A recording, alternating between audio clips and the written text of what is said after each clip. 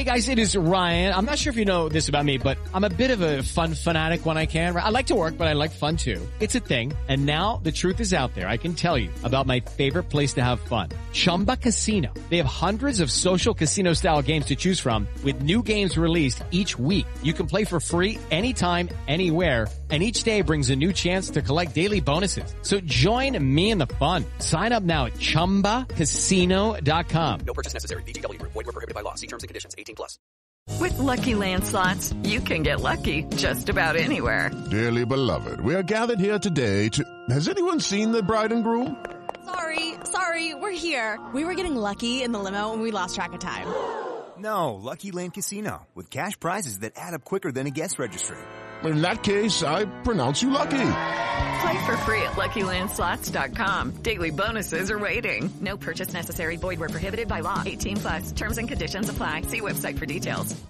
Step into the world of power, loyalty, and luck. I'm gonna make him an offer he can't refuse. With family, cannolis, and spins mean everything. Now, you wanna get mixed up in the family business. Introducing The Godfather at ChumbaCasino.com. Test your luck in the shadowy world of The Godfather slot. Someday, I will call upon you to do a service for me. Play The Godfather, now at ChumbaCasino.com. Welcome to the family. No purchase necessary. VGW Group. Void where prohibited by law. 18+. Terms and conditions apply. You're listening to the Cricket Podcast.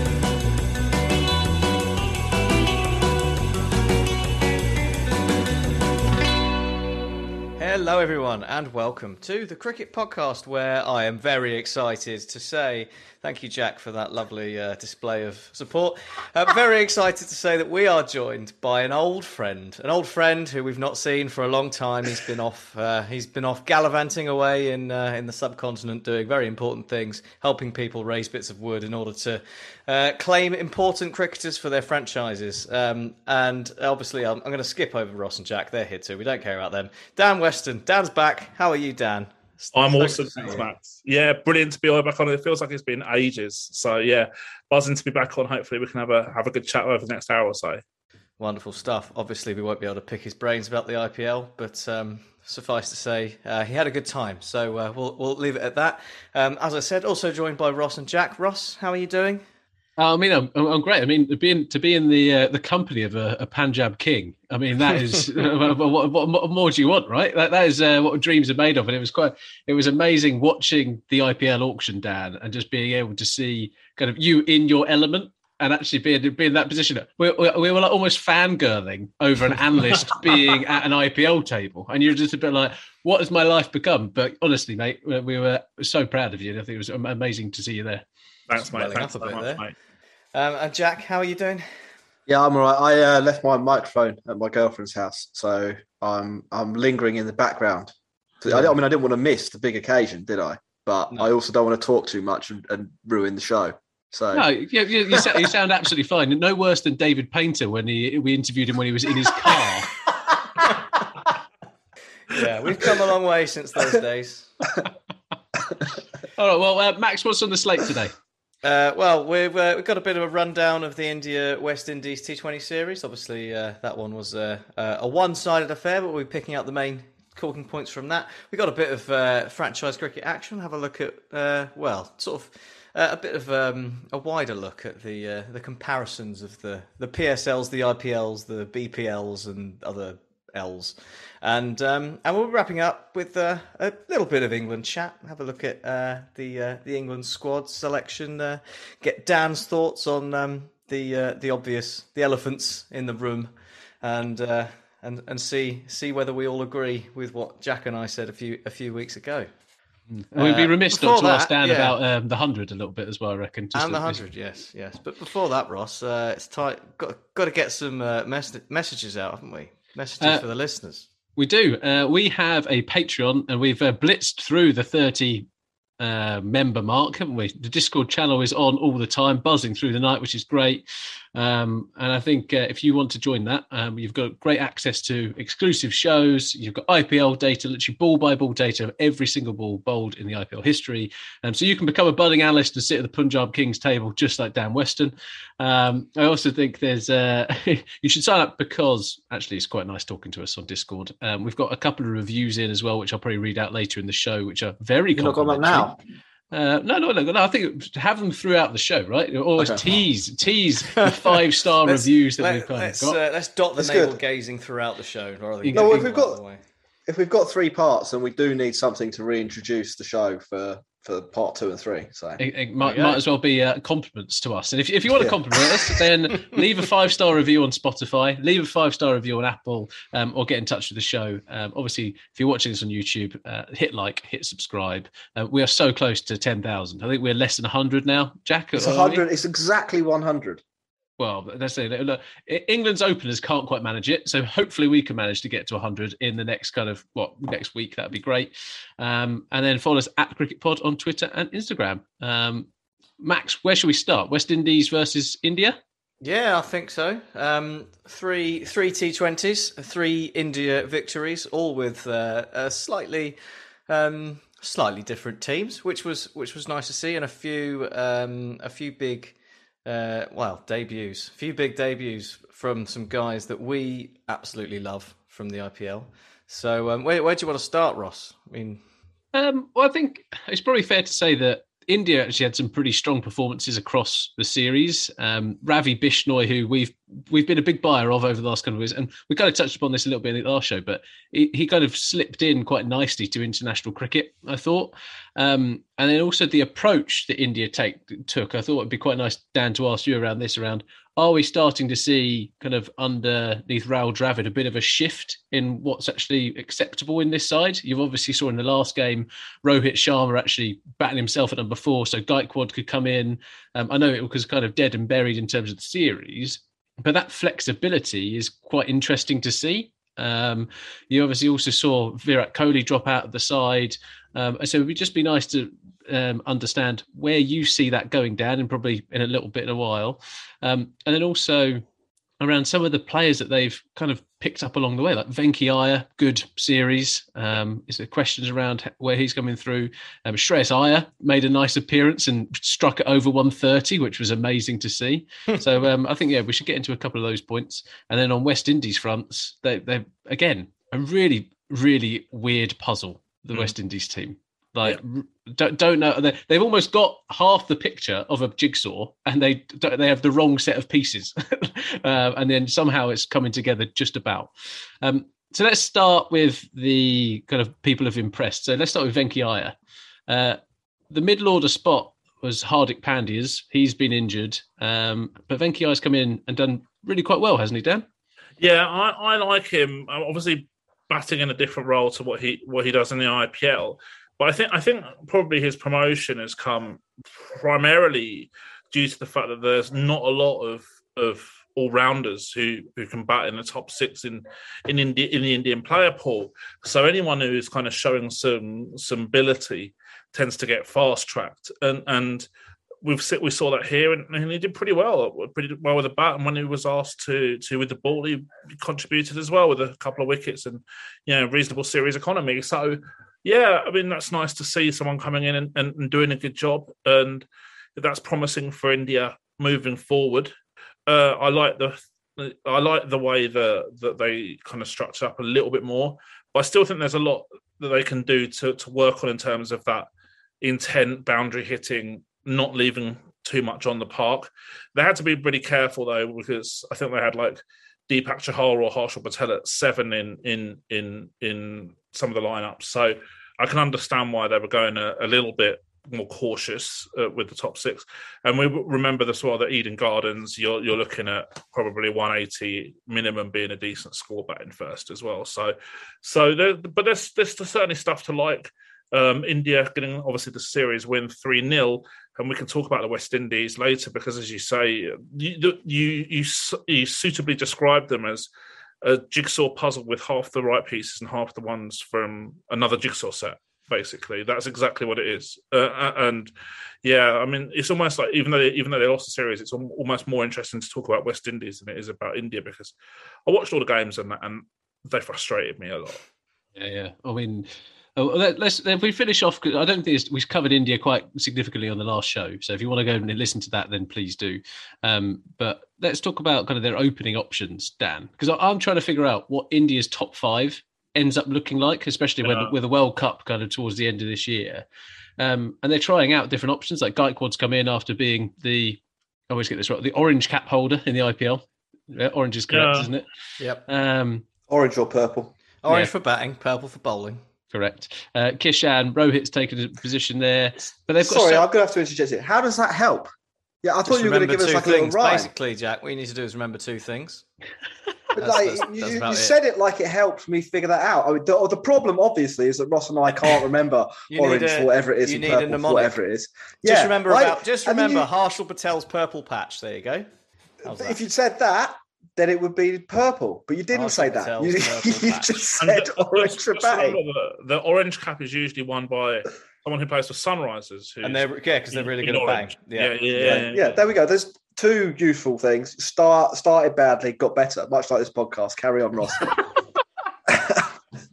That's the linear progression for us. But I think in terms of like the options that they have, how do they start to piece that team together? Because they've got the Virat Kohli conundrum, he's out of form.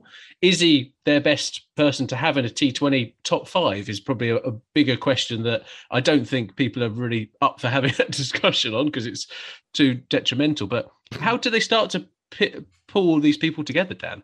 That's the tough thing, because you would say that if there's a Kohli in a team, you don't need a Shreyas Iyer, because there's absolutely no need to have 2 anchor-orientated players in the same team. Now, the other conundrum is whether Gaikwad, even though he won the orange cap, is actually should be the next cab off the rank.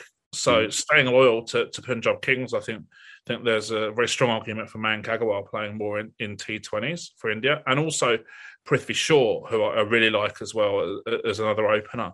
And then Sanjay Samson in the middle order doesn't really get a game either. So there's quite a lot of players bubbling under who actually are very, very strong players, and I'm not convinced that some of the players who are getting picked are actually the best options. Don't get me wrong; they're very, very good players, but whether they're better than some of the players who are left out is another debate entirely. And yeah, unconvinced about that really. But India have got too many pieces for the same puzzle.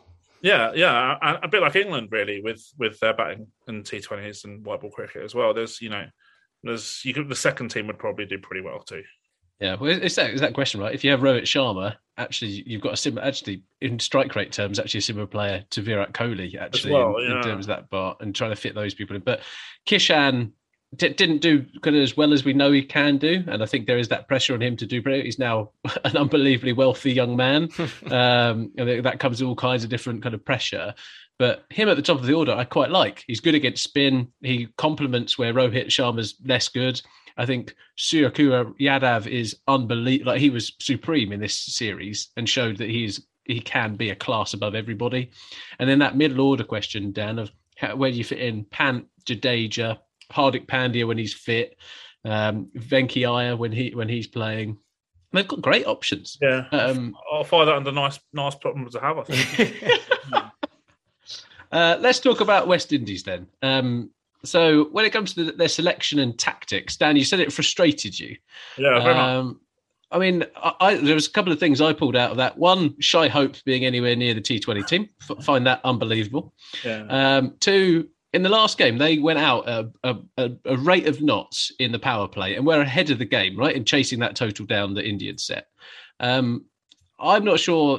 Typically, I want to go all guns blazing, seal the sixes, seal them. But in that moment, I thought when Deepak Chahar went down injured, they got their tactics wrong. They should have sent in Roston Chase, sent in Holt or whoever ahead of Pollard and let Pollard come in from kind of over 14 onwards kind of thing, and then try and do that.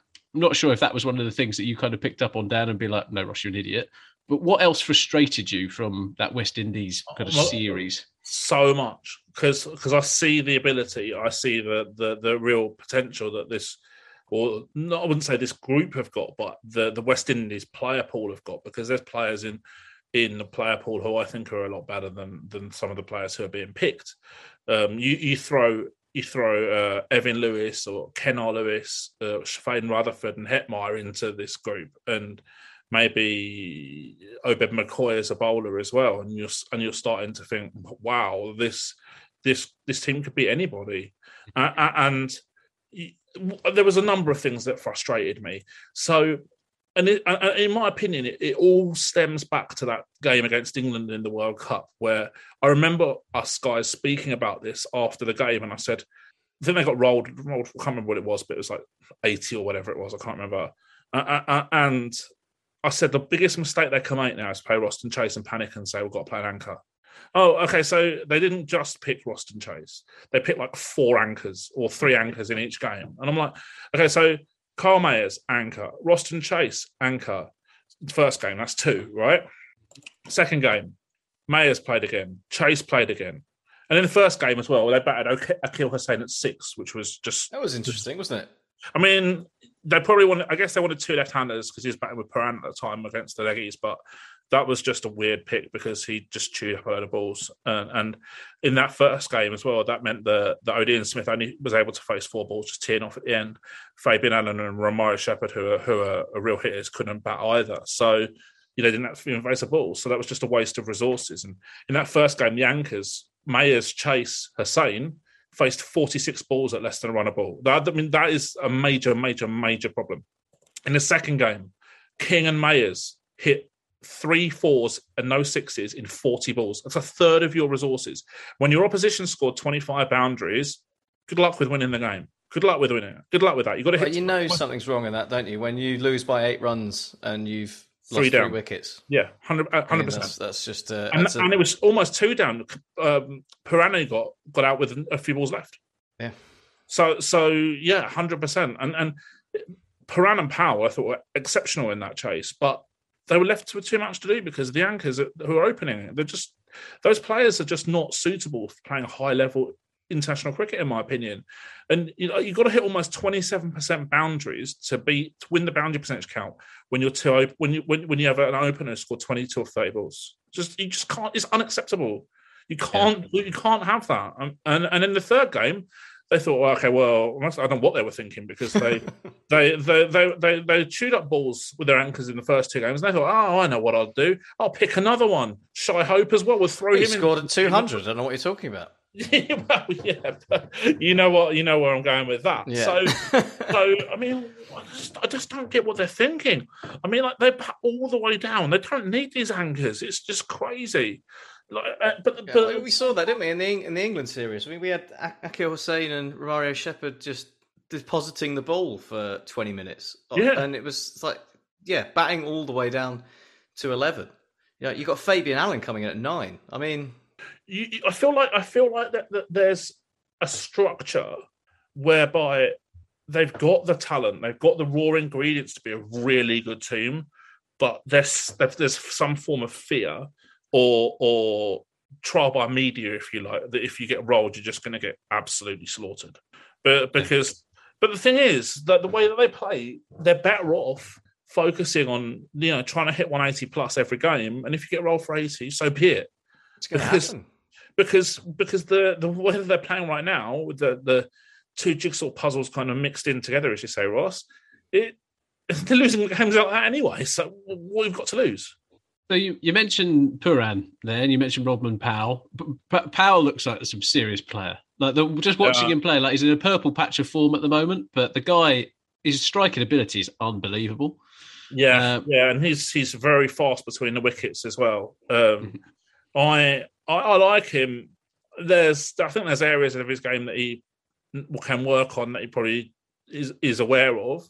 But I think, as you say, the striking ability is very, very, very, very good. And Puran obviously has had a tough year and a half. So got some runs in this, which will obviously fill him with some confidence as well. Yeah. But yeah, I mean, this is it. When you've got guys like that in your team and you get done 3-0 by India, who India are a good team, but I don't think they're a great team right now. Well, and also look at the India team that they put out. Where there's no Bumrah in there.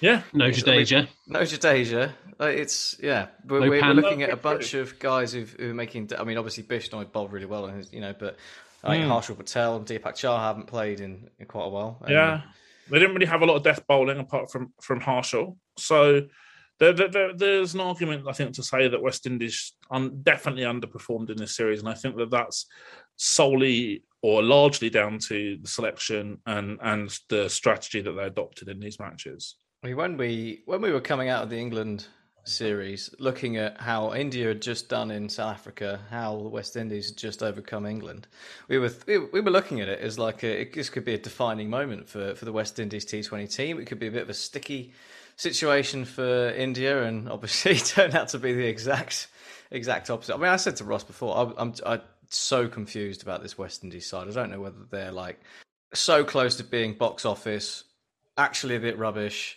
I just don't know. I just don't know. Yeah, the problem is I don't think they know either. That's the problem. Yeah, well, there's a couple of things. I think one is what their middle order ends up looking like, because in theory they've got Puran at 3, they've got a mixture of Powell, Russell, Pollard, Holder. Maybe need another left-hander in that mix. They've got Rutherford as well. Ria Rutherford as well. Doesn't get picked. Yeah, and then they've got, as Max, as you said, kind of got Fabian Allen down the lower middle order. So they've got options, right? And that is a pretty intimidating lineup, one after the other of 6 hitters.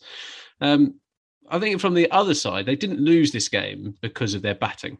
As much as kind of we criticise around chewing up overs in the second game with Mayers and King or whoever it was, plenty of runs were scored by the Indian middle order, which dug them out of a hole, let's be honest. But the West Indies bowlers went round the park, and their approach and that bit was to continue bowling pace at the end of the innings. And I've got a question, Dan, around what is the question I was in? What is the optimal strategy, right, for closing out a T20 game? Because England are struggling with it at the moment. West Indies are clearly struggling with it at the moment. They are bowling pacers who are not suitable to bowling death overs in cricket, and they are getting punished for it. Bowl Roston Chase, that's the answer. I mean, unplayable. That's very true. That's very true, Ross. I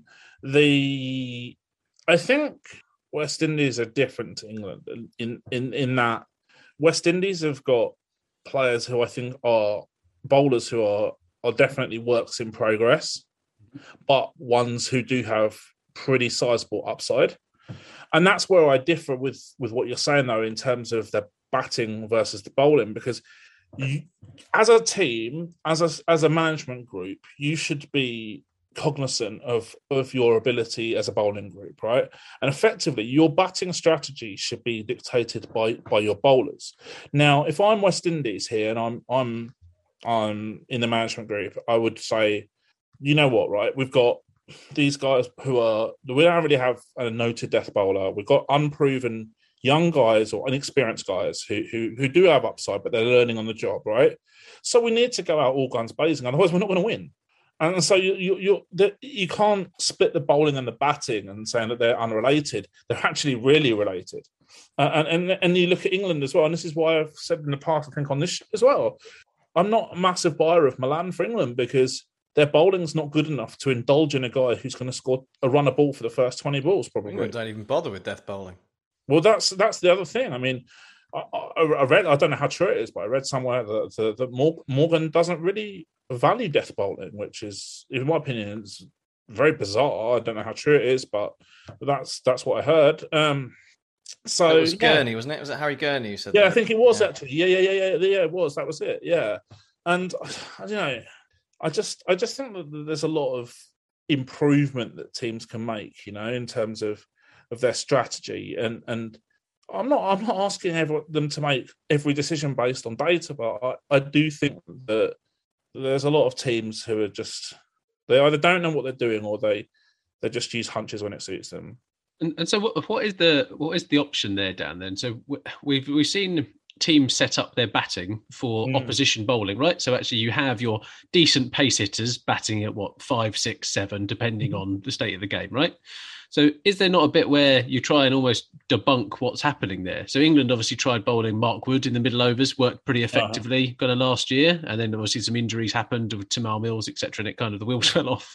And we've seen obviously Adil Rashid for England bowl at the 20th over and get absolutely dispatched against Australia a couple of years ago. Yeah. So is there going to be a team that does start to use spin really effectively in those overs to close out games, or are we going to continue to see the trend of pace bowlers actually within that death over sphere?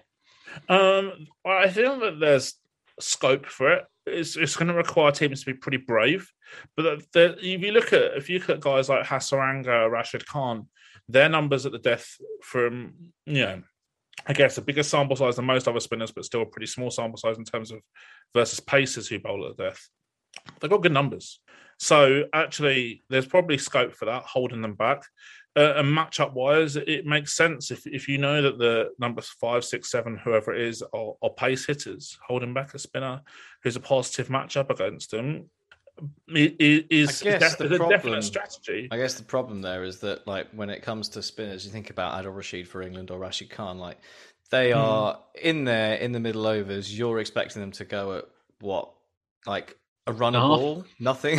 No more than 7 to get you into that position where your death bowlers can do it. And if you sort of switch that around and sort of throw in someone who, whoever it is, Chris Jordan, whatever, who's been bowling at the death and has been going around and switch that up, then you're kind of risking having to get Rashid Khan to defend, 3 and over at the end. So I think it's much simpler than this. I think it's a timing thing. You can't. There's no spin bowler in the world that is bowls quick enough that when they bowl a slow delivery, it has the batter off balance, whereas a fast bowler can do that. And you see the best death bowlers in the world. It's all about timing and length. And you don't... Rashid Khan probably could do it. And when he plays for Afghanistan, sometimes, I think in the World Cup, we saw him only come into the attack in the 11th or 12th over a couple of times. So effectively, really backloading him. But he's a bit of a rare case in that he bowls really fast for a spinner, has an amazing wrong a really good leg break, and pitches the ball in the right spot every ball. Basically, every other leg spinner doesn't do that. So if you know the ball is coming at a certain pace or in a very small window of pace, you can just wait. And if you need 12 and over, you might lose a wicket if you miss the wrong one, but the next guy coming in knows it's the exact same equation. It's just swing as hard as you can, ball out the hand, wait a second, pitches, swing as hard as you can. It's not, whereas if you're a fast bowler, you've got the bouncer, you've got the Yorker, you've got kind of back of a length area. That's just your on-pace stuff. You can then bowl slower ball bouncer, slower ball back of the length. You got your wide Yorker. You have all these different options to keep a batter off balance and to mess with their timing. If you're no good at controlling where the ball goes, or you're a bit predictable, maybe like Chris Jordan has become, then you can get, blasted. Yeah, absolutely. But you in theory do have more options. At the death, the best death bowlers probably bowl off pace half the time, don't they? That's just not an option. That's what Tamal Mills was in there for, wasn't it? Yeah, it's just not an option. The biggest difference between his slowest ball and his fastest ball. I think would be a good way of making the example of your point. That's exactly what he was there for. Dan, anything to add, or should we move on to T20? I agree with everything that Jack said, but I think also if you do possess a spinner who you can backload a little bit, it also requires bravery and that willingness to defy conventional wisdom. And I'm not sure, to be honest with you, a lot of management groups have got the cojones to do that. I think that, let's say for sake of argument, you're defending 12 off the last over and you decide that the spinner's the best option, right? Mm-hmm. And the batter hits like 3 boundaries in the first 3 balls and wins the game. You're going to get slaughtered because it's an unconventional decision. And I think we see this sometimes when there's small team. I mentioned this on Twitter. I think the West Indies had this mentality a little bit, but certainly Sri Lanka did in the first few games against Australia recently, is that like they were almost like resigned to losing, but they were just hoping that they weren't going to get just smashed. Yeah, let's lose by 20 runs rather than lose by 50 runs. Yeah, of course it makes no difference. And I think that like sometimes teams make decisions because they know that that's going to, a certain decision will attract less criticism than another decision. And I don't like that. And just be brave. Just don't. Yeah, being brave isn't out the noise. A job, though, is it? That's the problem. Well, that's the problem because people are like losing their jobs or whatever because the media are demanding it, and it's just nuts. It's truly bizarre. Just be brave, take the right option, and stay true to your principles, and be honest and say, you know what, this was the theory. Maybe it didn't work this time, but that's a sample size of one. It could work next time. And I also think that, I think we've seen this a little bit with England as well. I think that there's either an unwillingness or a lack of eloquence from management to explain their decision making as well. And I'm not. I think if you have good communication, it really does solve a lot. But you don't see it that much.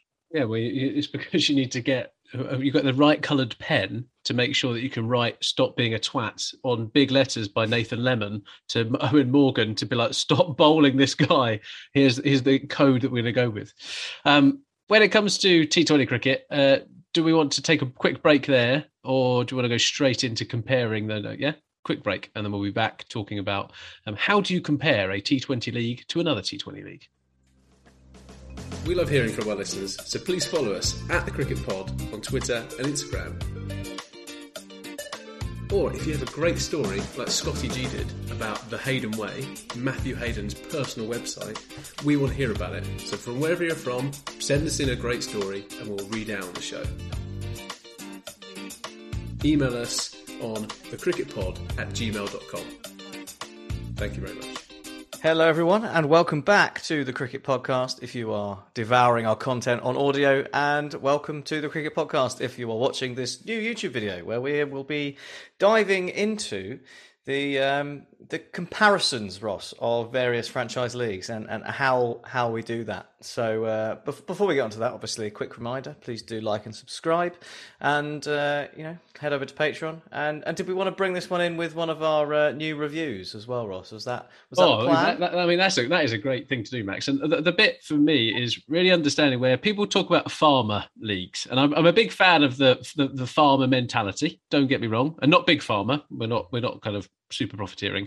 We're talking about people who turn around and be like, this is a joke. You're playing against a bunch of farmers, which I've always found a really weird way of talking about it. But let's get into one review from Jez Bags, instantly a good name. 5 stars, top class cricket podcast. Love the IPL mega auction review and looking forward to hearing future episodes when it starts.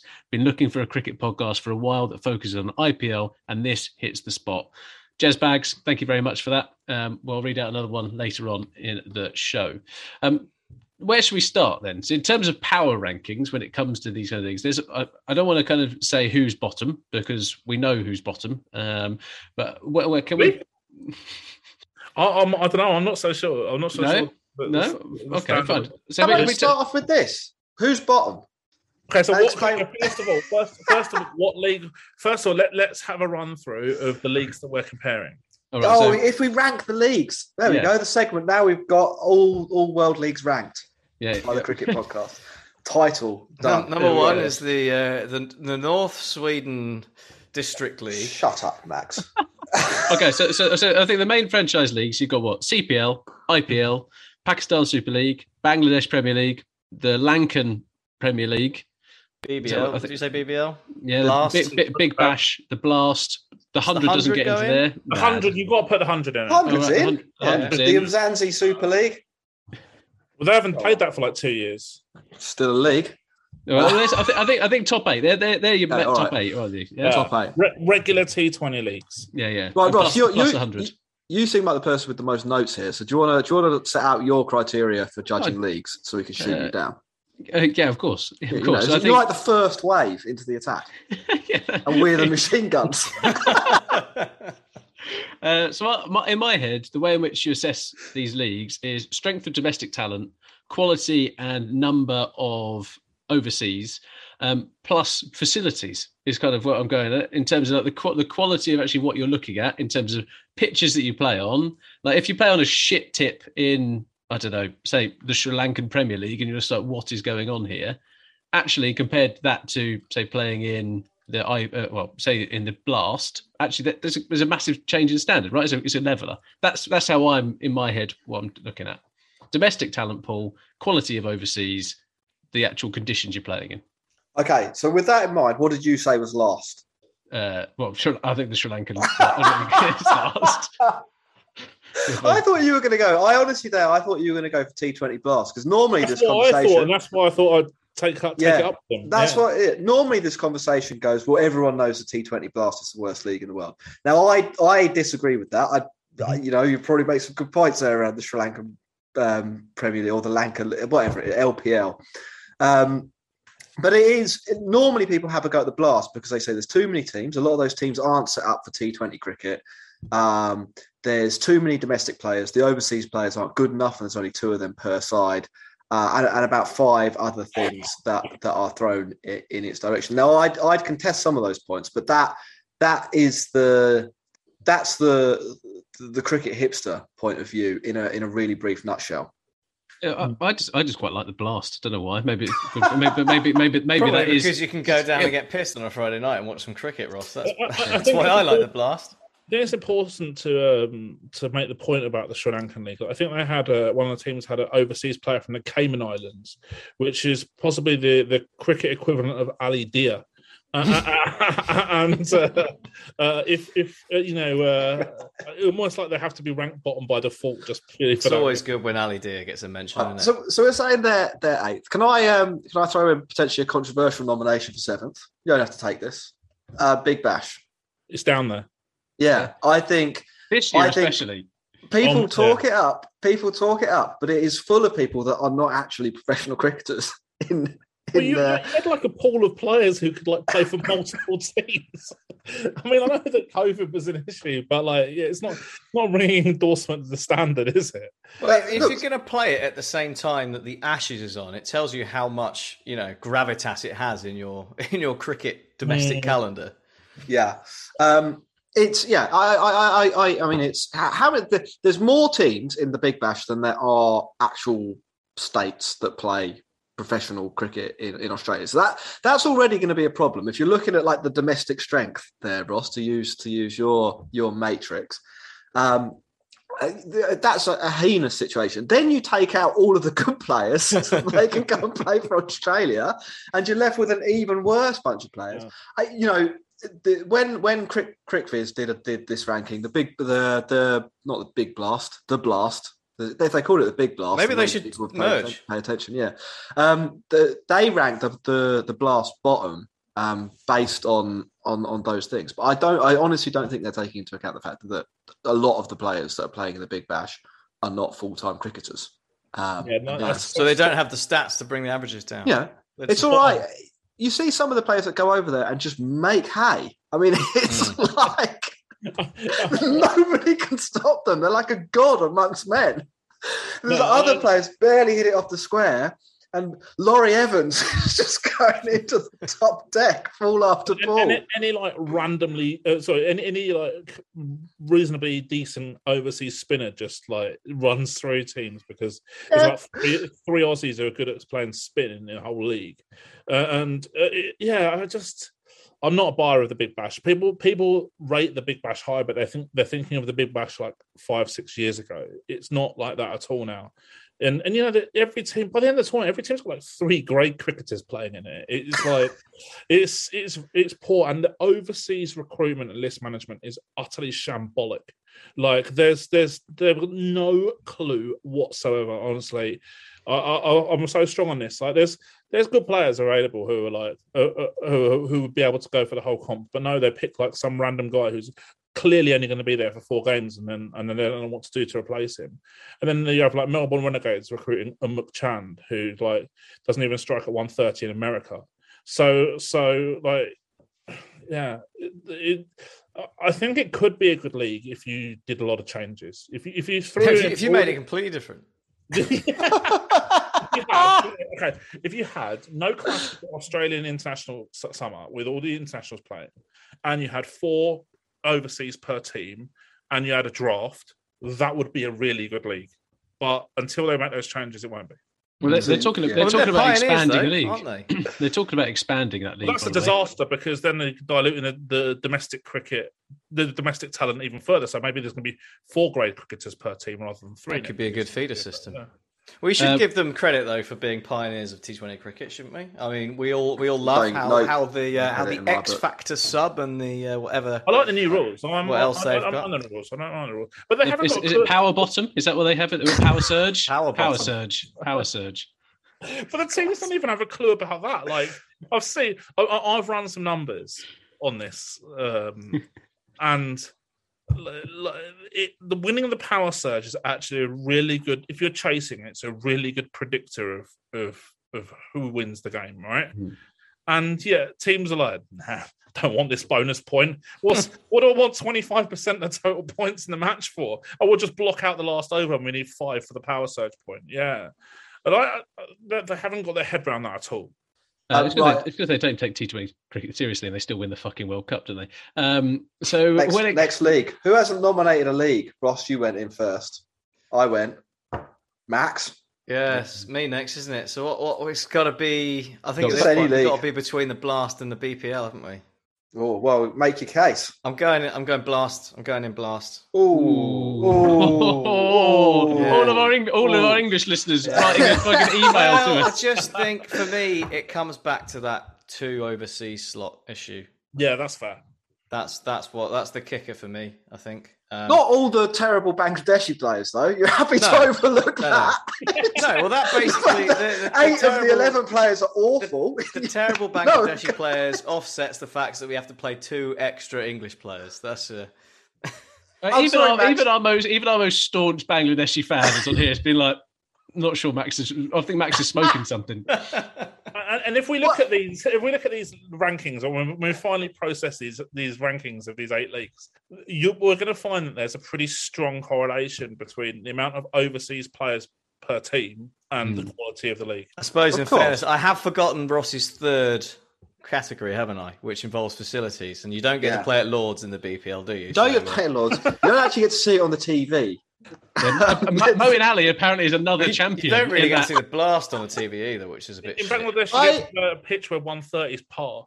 Yeah, that's a problem for entertainment. The number of left arm spinners in Bangladesh is just weird. It's like Dutch football and left-footed players, except less sexy. And again, no offense, Bangladesh, but Holland is a sexy place. It is. Like, what do you want me to say? Name a sexier country. I've also forgotten how bad Bangladesh were at the World Cup. I'm telling myself I'm wrong. There might be one less overseas player in each Blast team, but there is one more player that actually would be good in international cricket. That's English. That's fair.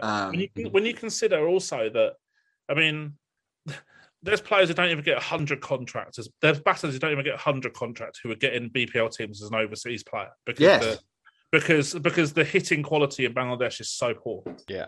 Okay, so I vote Max is wrong. I vote Max is wrong. We're relegating the BPL to 6. Yeah. Dan, your turn. Who are you nominating as the 5th best league? I hope there's 5 leagues left. So let me get this. IPL, PSL, CPL. 100 Blast. 100 Blast. You can vote T10 if you want, and we can just bump everyone down. It is with a heavy heart that I'm going to go Blast at number 5. And it is primarily down to that 2 overseas scenario that Max talked about and the dilution of English talent. Now, again, it's a league that if you put another 1 or 2 overseas players per team, it would be unbelievably good. And you'd be pushing probably... Well, you'd be ahead of CPL for sure. So, again, you wouldn't need many changes. But, yeah, I think when you've got guys who hit 9, 10, 11, 12% boundaries in the Blast on basically roads with small boundaries, that's a problem. And that shows you that some of the boundaries, English batters. Some of the squares you play on in the Blast are stupid, aren't they? Yeah, but there's also games where, I mean, I don't really want to name players or teams, but there's been games at Leicester where we're in a position and I'm like, we can't lose this game because of who's to come or who's batting and who's to come, because they just can't hit. Mm-hmm. But then most teams have got 3-4 good hitters as well. Yeah. All right, it's back around to me then to build up the four. God, 100's only had one season and it's already in the top four, which is pretty good going if you think about it. But it's starting from a good base, isn't it? You know, there is a point. I've actually got Freddie Wild's article up, and one of the things he talks about why the Blast is not a great league is because there are 162 domestic players required to fill each starting 11, whereas the most for any other league that we're talking about is 72 in the Big Bash. So it is a lot more players, but as we were saying, all those players are professional. A lot of them are quite focused on T20 cricket because you get paid loads of money if you play for England, and not everyone can get into the Test side. And the 100, it gets to pick from those 162 players. So it's distilling down a competition that we're all rating pretty highly here into an even more concentrated format with an extra overseas. So it's. I think, Ross, we're right to have it in the top four, basically. For sure. But carry on, make your point. Well, I think it actually makes top three. Is I'll put the CPL in at 4. There we go. What's your reasoning that it comes in below the 100? Our 100 aero. I think, again, just the pool of talent that is actually available. Yes, we might see some of the best things. And we've talked about some of the best things about West Indies cricket on the previous part of this podcast, right? But I also think there's a lot that they don't have the infrastructure to support cricket as much as the other leagues do at this point in time. And I think that lack of investment does show when you start almost scratching down the surface. If you were to take, say, the depth charts, right? If you were to go below kind of level 3 on a depth chart for 100 team, you're fine, or you've run out of players. For a CPL team, you're picking a guy who actually probably isn't as good as the worst player in the 100, or is middling when it comes to kind of playing in the Blast, right? Is probably my logic around that one. Also, for me, I think one of the big things is the golfing class between sides in the same competition. I mean, you got in the CPL, what was it? Quite recently we had, was it Guyana who just lost every game? I can't remember. No, Barbados. Barbados. I can't remember. There is how usually the one, though. but it was. There's usually one. Also ran, and one team that absolutely smokes it. Lucia did it for a while. They were bottom like a few years in a row. Yeah, and then the Trimbago Knight Riders just cruising off into the distance, top of the table. And Devon Guyana were the best teams for a long time. All right, Jack, who's coming in to start the top 3? Right now, this is a genuine problem. I think you have to say the 100 is below the PSL. Yeah. But I would caveat that slightly, or I would predict that over the next 3 years, we could see, in terms of quality here, maybe not in terms of coverage and fanfare and, how much it gets talked about on the circus, but I think you can see the 100 overtake the PSL pretty easily. We're talking about, and this has sort of been my theme of the whole thing, the domestic player pool and so on. We're concentrating that 162 down into what is 8 times 8 max 64. So you're taking the best 33% of the best T20 players in England, putting them in a tournament with a load of overseas players, and they're the good overseas players because England's an attractive place to play cricket. They come from all around the world except India. So you've got this high concentration of domestic talent with a high concentration of overseas talent that isn't really replicated anywhere except, I think, in the IPL, where obviously you have the Syed Mushtaq Ali Trophy played at a lower level. Now, I'm not saying that there isn't a lower level of T20 cricket in Pakistan. Of course there isn't. But if you're looking at who is working on their skills day in, day out, and how many, players there are with aspirations who are full-time working on their aspiration to break into the elite competition, the 100 will have that, and I don't think the PSL will, because they don't have as many domestic players who are professional at Syed Mushtaq Ali level or Blast level. And actually, you know what? a tournament we probably missed out this, and it's because we really, you don't hear too much about it because we see India and we see IPL. So I'd actually the SMAT. I'm going to call it the SMAT. That's what everyone in the know calls it. The SMAT probably has a claim to be in the top 8 tournaments here. Yeah, I agree with that. We've ruled it out, but it's not. The best teams in that tournament, was it Karnataka and the other one in the Tamil Nadu in the final. They have players. They would beat teams in the Bangladesh Premier League. I think they would beat teams in the Big Bash as well. Yeah. So I'm going to say the 100 is third, but I would not be surprised at all if we look back in a year's time and we look at the quality of what happens this summer and think that actually might be better than the PSL. I rest my case. You get to decide. I want to take up with Jack first. I'm not sold on that. No. Yeah, well, go on. No. Yeah. I think you make it's very, very fair. I kind of have them. I think the 100. Oh, I want to say you haven't seen the 100 in its full glory. I don't think we can say that the version of the 100 we have seen is better than this year's Pakistani Super League. I'm going to rank them equal second. I want to rank them equal second. Well, because I don't know if we can have this. We're going to have to have a vote. No, but I want to say why. Okay. I think that the English domestic batters are far better than the Pakistan domestic batters as a general group. But the Pakistan pace bowlers are far better than the English domestic pace bowlers as a group. They kind of balance themselves out. If you're going to quibble about it, I don't mind what Jack says in terms of because they've got one more overseas player per team, although most teams haven't used their full quota this year. I genuinely think, and I've said this before, and I genuinely mean this, if you have in the 100, if you increase the payments for the players by say 50%, your top bracket's almost 200 grand or whatever, yeah? Mate, Agnew's head would blow up. Oh, so be it. Yeah, what a shame. And you have which journalist is he going to call a C word when he's pissed? Sorry. And you have 4 overseas per team, and maybe with 6 in your squad, and so you do that.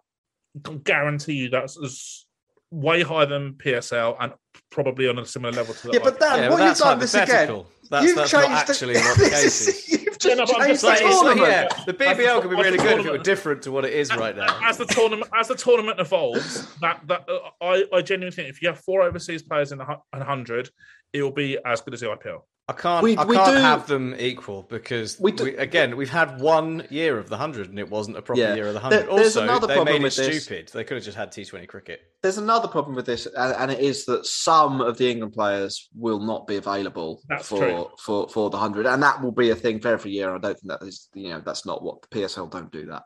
The PSL don't block up like key positions in franchise teams for people like Rory Burns. That is true, but you also do have Babar Azam hitting 30 or 50 balls nearly every week. So that is true. bit of a trade-off. So okay, well, Dan, we're gonna have to make a decision. I think 100 goes into 3 because it doesn't have the history behind it yet. The history. We've added a fourth. We've added a fourth thing. Facilities and history. India v Pakistan, which is best? Well, it's got to be tied equal first, I think, for the PSL. Yeah, well, obviously the PSL has to come in second, doesn't it? We can't, with a good conscience, decide that it's better than the IPL, even though it is really good, isn't it? I mean, we love the PSL. It's pretty exciting. Again, as Dan said, with the depth of fast bowling that they've got in Shaheen Afridi. Basically, any opportunity to watch Shaheen Afridi in a T20 tournament should be taken. And it's been good this year as well, hasn't it? It's been pretty. Unless your name is the Karachi Kings, it's been pretty competitive. Yeah. Just check out my PSL corner. We had the double middle finger, double birds. Yeah, Ben Cutting versus what was his name? Sahil Tanvir. Yeah. I mean, the whole James Faulkner thing blew up big time, and James Faulkner. Yeah. Oh, can we have a little update on James Faulkner? Because the news had literally just broken when we recorded our pod on Saturday. So I would love to give an update on this, purely on the fact that I inadvertently got in the middle. I'll tell you what. Yeah, carry on. I inadvertently got into the middle of India versus Pakistan on Twitter. Yep. Didn't mean to at all, and ended up right in the middle of the turmoil. So I can only apologise if that has ruined your Twitter timeline. But pretty much, James Faulkner came out and said that PSL hadn't been paying him. He's left the tournament. He's thrown his cricket kit into the chandelier of the hotel, and it was. Well, that's going to make things worse, isn't it? And this now was he's down the loot and his cricket kit. We had only, when we recorded the last podcast, we'd only heard about that part of the story, as it literally was just breaking at the time we were recording it. It was on Saturday morning. In the afternoon, the PR machines got whirring. You got everybody in Pakistan fully behind PSL, pretty much going, James Faulkner was drunk. He's an arsehole. He doesn't know what he's talking about. We've always been able to provide payment to everybody who's been there. We have a 70% upfront, 30% when the tournament's finished. James Faulkner was kind of asking us to do money laundering was one bit of it as well, going from different accounts.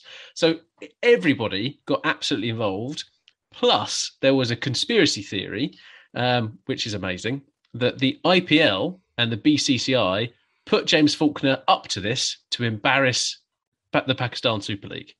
As a small event goes and being blown out of all proportion, pretty fucking brilliant, I thought. So that's that. I think that's the update. Don't know who's actually telling the truth. Don't really care who's telling the truth, as the story's brilliant either way. Yeah. All I want to know is, have they got the helmet out of the chandelier yet? That is a great question. They've got... not an easy job. It's got to stay. Yeah, it's got to stay as a memory. Anyone who's seen that episode of Only Fools and Horses will know the potential pitfalls of rogue batting protection, chandelier removal. Yeah. Right, Dan, you get to talk about the IPL. I think to finish this segment off. Yeah, the Pakistan Super League comes in second. No comment, and that's the end. This is how we got him. Well, I mean, obviously, it's the biggest budget league in terms of the squad building. The only league with an auction, which so it's unique from that perspective. And I think as well, Ross, you talk a bit about the conditions and the arenas and stuff like that. You've got a packed house every single game, a fervent atmosphere. It's incredible. I was lucky enough to spend a couple of weeks in India, and the passion for cricket is unbelievable there. So for me, yeah, IPL all the way. Well, there we have it. We've got a top 8 where we are starting with the Lankan Premier League in number 8. We've got the Big Bash at number 7. Number 6 comes the Bangladesh Premier League. Number 5 comes the T20 Blast. Number 4 is the Caribbean Premier League. Number 3 is the 100. Number 2 is Pakistan Super League. And number 1 is the Indian Premier League. That is the official ranking. Yeah. So, I think you could swap around Bangladesh Premier League and Big Bash. Well, I think let's not get into that again. No. So it's funny. It's funny. Yeah. If you've got an opinion on that, please let us know in the comments and follow us up. Shall we quickly move on to England, as we've classically had Dan on the show and got carried away with talking about all kinds of different things. Yes, but we need a break.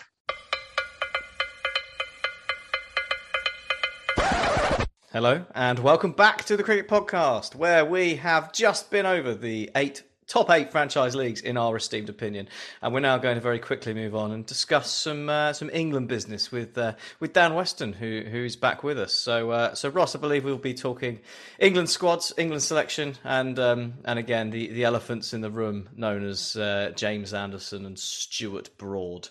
Hold on. We need to hijack this. First of all, you didn't do messages for this, which is disgraceful. Secondly, we got some bad feedback that we didn't talk about South Africa v New Zealand. So I would like to acknowledge really quickly that New Zealand did, in fact, beat South Africa in the cricket. And they did it pretty convincingly. 300 runs, wasn't it? By an innings of 300 runs. There were some pretty good performances in there. Matt Henry, 7 for 23? Matt Henry. And then it was a good day for Henrys, basically, wasn't it? Henry Nicholls, I've got a century. Henry Nicholls notched up a century.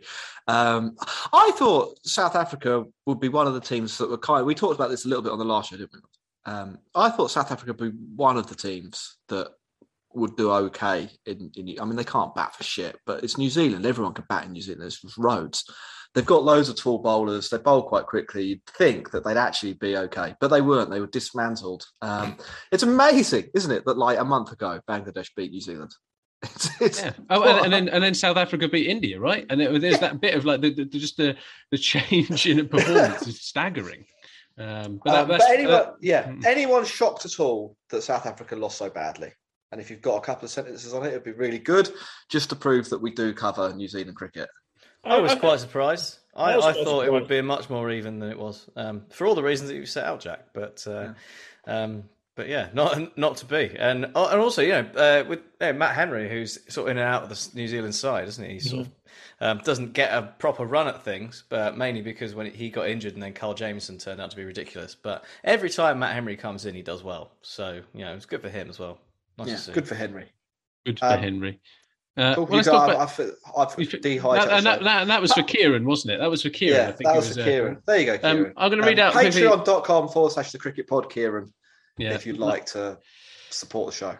Well, we know that one person who's given us another 5-star is What a Podcast. This is from Nick George 2000. Absolutely love this cricket podcast from Max, Ross and Jack. And Dan Weston, obviously. This is the perfect podcast for those that think KL Rahul is a ball eater, Armada Bad Boys is a better name than Gujarat Lions or Titans, as I think they're now called, and those that absolutely hate Sunrisers Hyderabad. Keep going, lads. Absolutely cracking. It's a very niche area we've got into there, isn't it? And we just feel sorry for the Sunrisers Hyderabad fans. And if you need some emotional support, this is the podcast for you. As discussed on the last pod. No, I hate you. Not for Jack. Let's talk about England. So, Dan, there's a theory going around on Twitter at the moment, and I'm hoping it's not seeped into any kind of the analysts' kind of world, is that England's problem is not the bowling, it's their batting. And that's England's inability to take 20 wickets abroad is kind of the newfound kind of, this is the problem England have. It's not the point that England can't actually bat more than 2 sessions in a test match. Yeah. Dan, where do you sit on that mantra? Is there something to that? Is there not something to that? Because it is somewhat that thinking, regardless if it's eked into the kind of sphere of consciousness, has resulted in Stuart Broad and Jimmy Anderson being dropped. Is that Cricketing View who was the one who starting those theories off?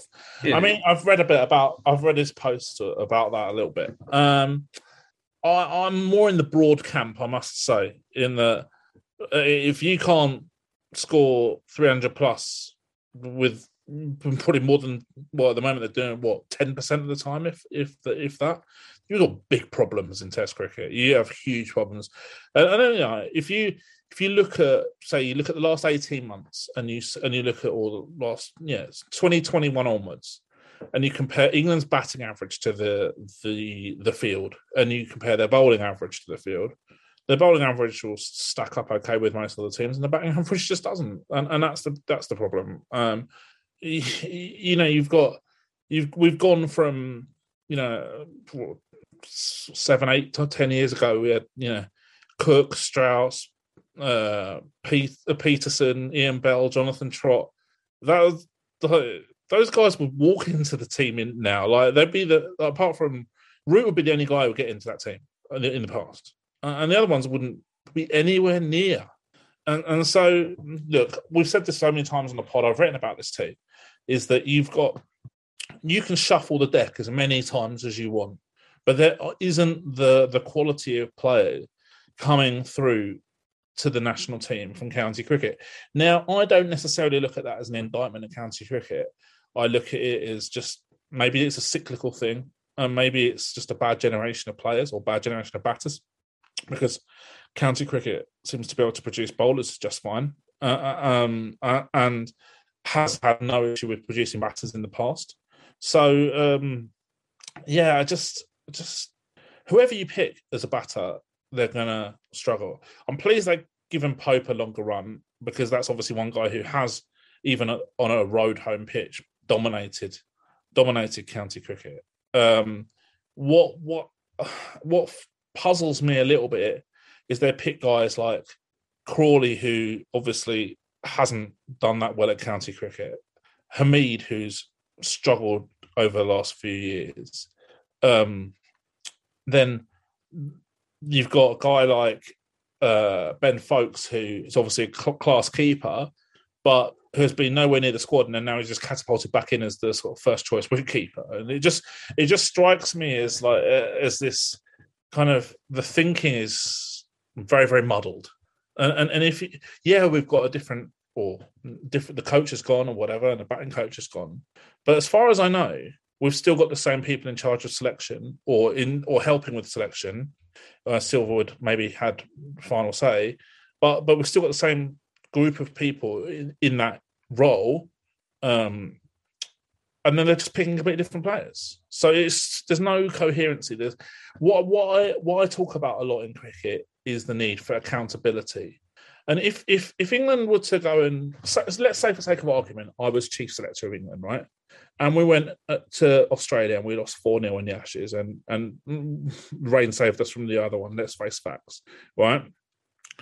If someone says to me, if the head of English cricket, whoever it is, Tom Harrison or Andrew Strauss or Ashley Giles or whoever it was at that point, comes to me and says, what was the cause? What was this? What was that?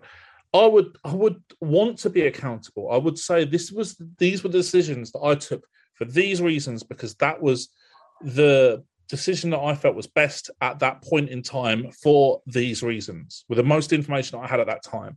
But you don't see anything like this. It's all, we'll just blame county cricket and hope that it goes away. It's just nonsense. For me, there's no accountability, and it comes back to what we were talking about in one of the previous segments about bravery and coaches not wanting to get the sack, basically. And it's like, okay, well, it's almost like it creates this culture where it's always someone else's fault. Actually, sometimes you just got to hold your hands up and say, okay, well, I wasn't good enough at this time, or we made the right decision at the time with the information that we had, but it didn't work out. That's fine. That's fine. Just hold your hands up. Be a big person. But it doesn't happen in cricket very often. So we've got some new faces, right, in the England team. So Alex Lees has come in. Matt Fisher has come in. What can we expect to see from the Durham and Yorkshire lads? Alex Lees has been one who a lot of people had an eye on with England potential from a very young age. I think he got Weston Young Player of the Year when he was very young. I think he might even be captain of Yorkshire at a pretty young age as well. Now, there was, I don't know the ins and outs of it, but it looked like there was some issues at Yorkshire that kind of stagnated his career.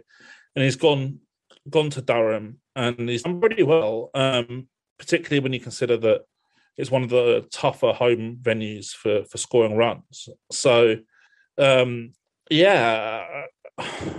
whether he's any better than a Burns or a Sibley is yet to be seen. I'm not convinced that he necessarily will be, but I do think that he's probably a better option than a Hamid at this point in time. So I don't mind the Lees inclusion. He's not. I don't think he'll be like a flamboyant opener. I think he'll be someone who might dig in a little bit, which is fine. Don't mind that at all. So yeah, I'm okay with it. But again, it just shows that inconsistency of thought. Okay, well, now we'll pick Lees, but we didn't pick him before because we thought he was better. But now we realise that he's not better, so we'll go with this new guy. So I don't think they know. I don't think they've got a coherent thought process. Fisher is an interesting one. He's been pretty injury prone over the last few years, and I kind of think this is what I call like a hunch pick for England, where they just love guys who bowl pretty quick, and a lot of the time, it's not necessarily what's needed in Test cricket, especially in England, and probably some away conditions as well. If you look at Yorkshire, I'm not even convinced he's the best bowler numbers-wise at Yorkshire. And certainly, I think, for me, Ben Code and even Jordan Thompson have done very, very well at Yorkshire in red ball cricket over the last couple of years. But Fisher obviously has had his card marks of being a rapid, quick bowler, which England seem to absolutely adore. and he's kind of like this next hunch pick, if you like. Didn't that go back to Ed Smith's plan? Wasn't it? Was that an Ed Smith thing? Just pick all the fast bowlers that we possibly can for England. Well, yeah. What pile the injury list high and higher? Yeah. Yeah, well, it's quite interesting to go see him. Max, I know you're a Surrey boy at the heart. Obviously, Dom Sibley moved away from Surrey. Were you surprised not to see him back in the squad for the West Indies tour? Yeah, I was actually. I don't know. I mean, supposedly the idea was he went away over the winter and worked on his game, ready for next year. Maybe he hasn't worked hard enough, or it didn't go very well. I don't know. But yeah, they've not seen him score county runs in the winter. Yeah, that's the thing. He's not been able to do it in December, and that's the embarrassment.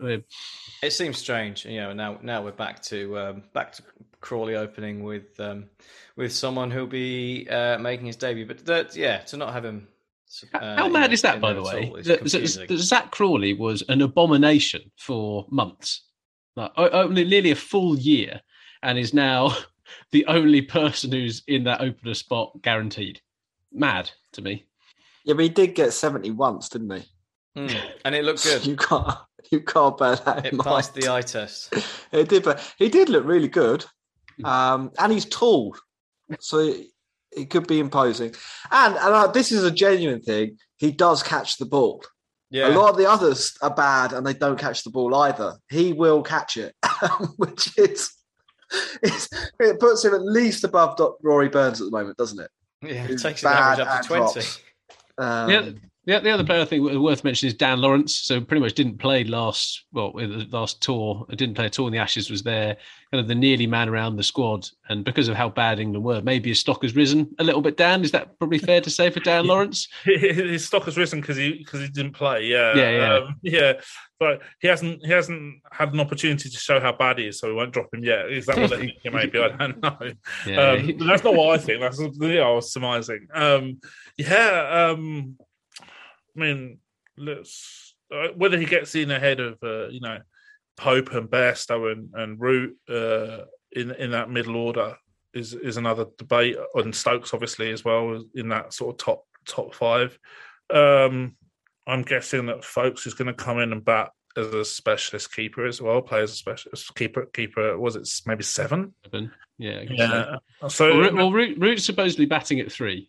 That's pretty much what the media reported. Okay, so it was Root's going to be at 3. So you got Crawley, Lees, Root. Who's going to be at 4? I think Stokes at 4 is too high. You either play Stokes as your number 3, or you play him at number 5 or 6. Bairstow 4, Stokes 5. 4. Yeah. Pope 6, Folkes 7. There. So that's what we can kind of expect for the first lineup kind of being there. And then they've brought Parkinson back in from the cold, who's literally just clocking air miles, I think, rather than doing actually anything else for England. But actually giving a bit of competition to Jack Leach. And then they've got the battery of kind of medium pacers plus Mark Wood, really, and Saqib Mahmood, Craig Overton, Ollie Robinson, who is the fitness angle on Ollie Robinson seems a bit like a hatchet job to me. Regardless if he is a little bit overweight or anything like that, we don't know that personally, right? But the hatchet job that Ollie Robinson is unfit and not fit enough to play Test cricket, I'm not sure holds much water. But we'll see. He's done all right whenever he's played, isn't he? Dr. fucking Water comes to mind, but never mind. Let's wrap England up. He does look like a fat man, though.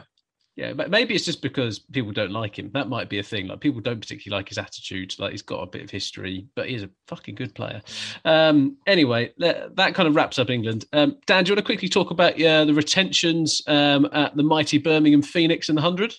Yeah, obviously they call it retention deadline day. I think it was today. Very happy with our business. We've managed to retain a really nice domestic core, which I think is pretty important, and a core that's going to be able to hopefully take us forward over the years to come as well. So it's not just hopefully a group that can compete well this year, but also in the future as well. So yeah, really happy with that. I think most teams probably looking through the lists, there's not really that many major surprises. There's obviously a few players who have been let go who are pretty good, but I think what we always have to appreciate that maybe it's not this, and this isn't necessarily sort of portrayed in the media a bit, and it's similar to the IPL.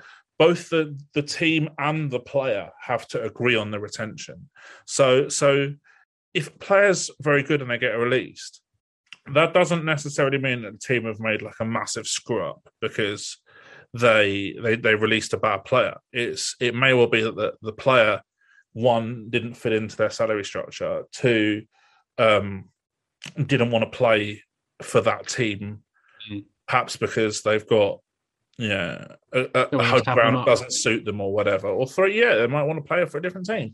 So there's reasons for stuff sometimes. So it's always good to see a bit of drama on retention deadline day and stuff, but I wouldn't read too much into the team's decision making. Sometimes I'll give teams a bit of a free pass in terms of what you're saying.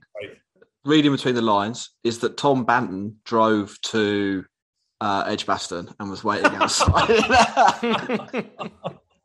It's rare you get a Peter Odemwingie reference in, Jack, and I'm pretty impressed with it. Look, we got Peter Odemwingie and Ali Dia into the same podcast. Yeah, we had it's so niche that I've forgotten his name. The American that used to play up front for Brian McBride. We had Brian McBride on the show a couple of weeks ago. I heard that pod when I was in India. But you talk about Brian McBride, yeah. He played for Fulham and Everton. Hey, look, if we need to talk about Clint Dempsey, Landon Donovan, kind of Carlos Bocanegra, we can talk about these guys all day long because Michael Bradley and Tim Howard. Yeah, well, we are the number one cricket podcast in the United States right now. Yeah, so and this is why. This is why. What about that Brian kid McBride? That kid who was really good on Football Manager? Freddie Adu, that's it. Yeah, which is, it's pretty sad how quickly I got to Carlos Bocanegra, but let's move away from that. We got a few questions from Patreon and Twitter. Jack, if there's anything on Patreon, raise those now because you're in charge of that. We do, but we're going to ask Dan off air. Fine. And then the other part is Ben Smith asks, is Will Smead the future of England's T20 side? Dan, I'm guessing that one's aimed at you.